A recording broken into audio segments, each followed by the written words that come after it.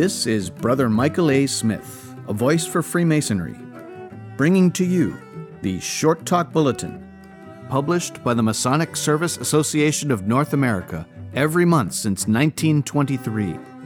This, the Short Talk Bulletin podcast, is produced in cooperation with the MSA and is made possible with the generous support of a grant from the Grand Lodge AF&AM of Minnesota.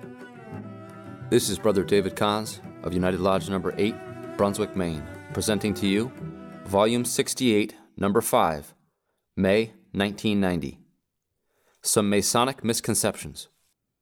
By Worshipful Alan E. Roberts, past master of Babcock Lodge Number 322, Highland Springs, Virginia. As with any organization that dates back to antiquity, Freemasonry has inherited numerous myths. Some of these have been invented and perpetuated by Masonic writers. Others have been concocted by critics and opponents of the craft. The Masonic Service Association has from its inception attempted to seek out and spread only the truth about Freemasonry.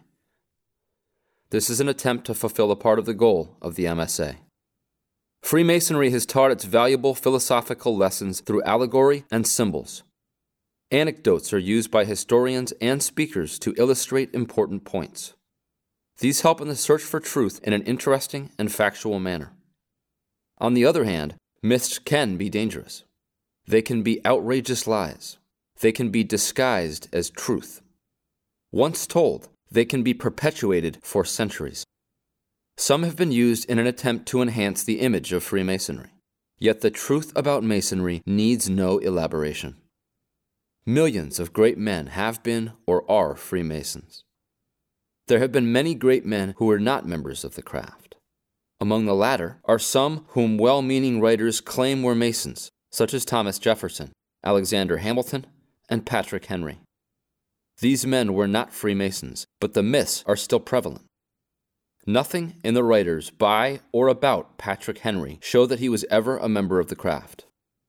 Thomas Jefferson did participate in the laying of the cornerstone of his university in Charlottesville.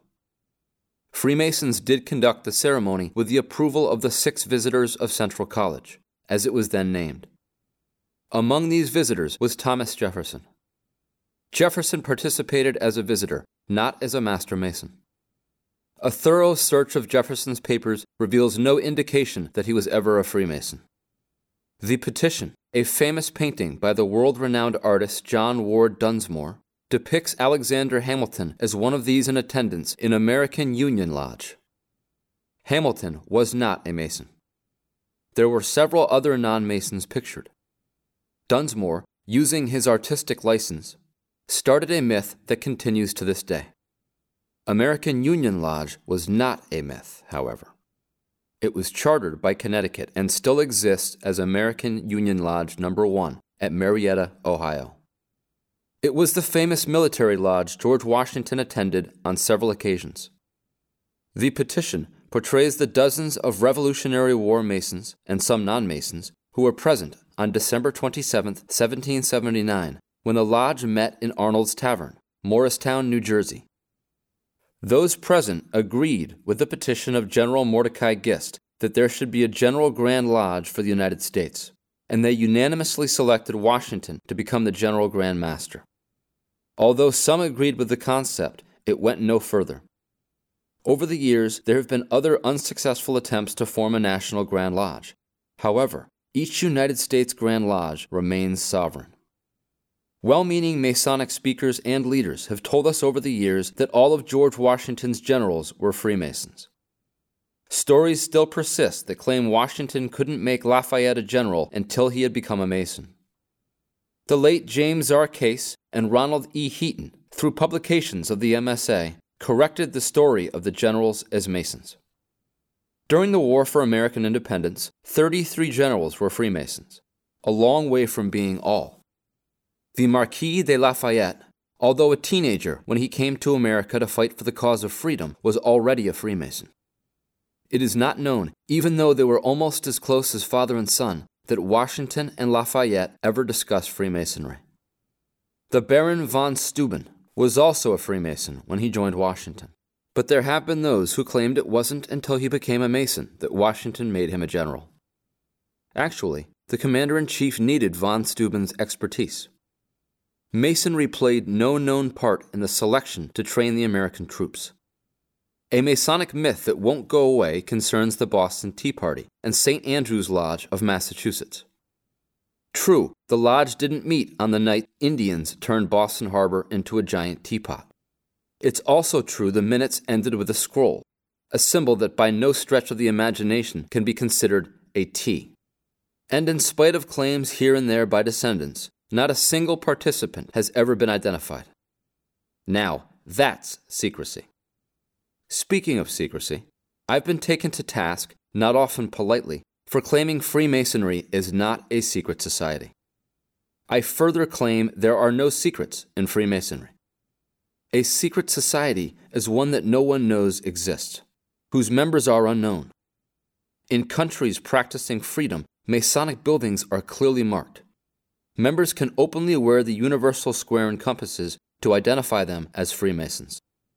However, the critics of Freemasonry grab everything available that condemns this organization or brotherhood. They can find these exposés in any large bookstore. These secrets of the craft, often distorted, are theirs for the reading. Television now makes the ritual of the craft available, even for the uneducated. For several years, there has been no excuse for anyone to claim all the signers of the Declaration of Independence were Masons. Through publications of the MSA authored by Ronald E. Heaton, this and other claims were proven false. Here's the truth. 10 signers of the Articles of the Confederation, 9 signers of the Declaration of the Independence, 13 signers of the Constitution were or would become Freemasons. There doesn't need to be any exaggeration. This is an excellent percentage of the participants. Edmund Randolph, Grand Master of Masons in Virginia, did not sign the Constitution. He did, however, fight for its adoption in Virginia. Without his support, it is doubtful that the opposition of Patrick Henry could have been overcome. It's interesting to note that one important item of this period has never surfaced as a myth or fact. 4 presidents of the Continental Congresses were Freemasons. Peyton Randolph of Virginia was first. Then came John Hancock of Massachusetts, Henry Lawrence of South Carolina, and Arthur St. Clair of Pennsylvania. Another myth that surfaces periodically tells us that 13 governors of the original colonies were Freemasons when Washington was inaugurated president. Not so. From the Battle of Lexington until 1789, 30 different men served as governors. 10 of these were Freemasons. That's a long way from all, but it's 1/3.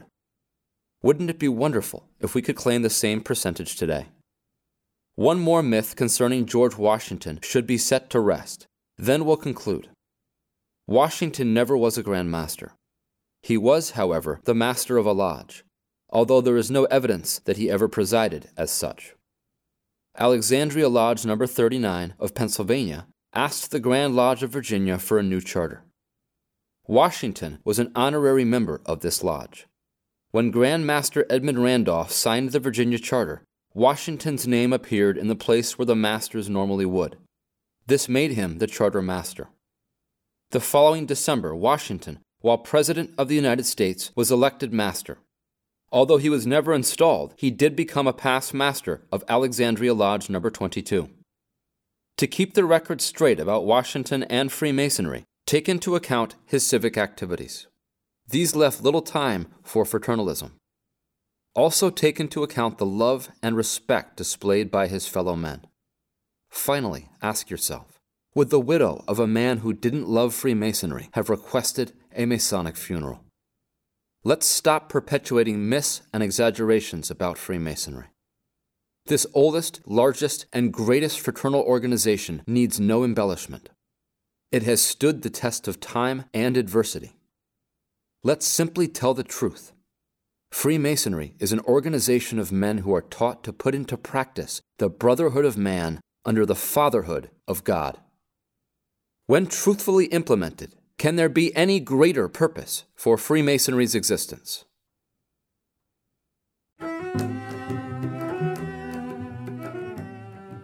This is Brother Michael A. Smith, a voice for Freemasonry.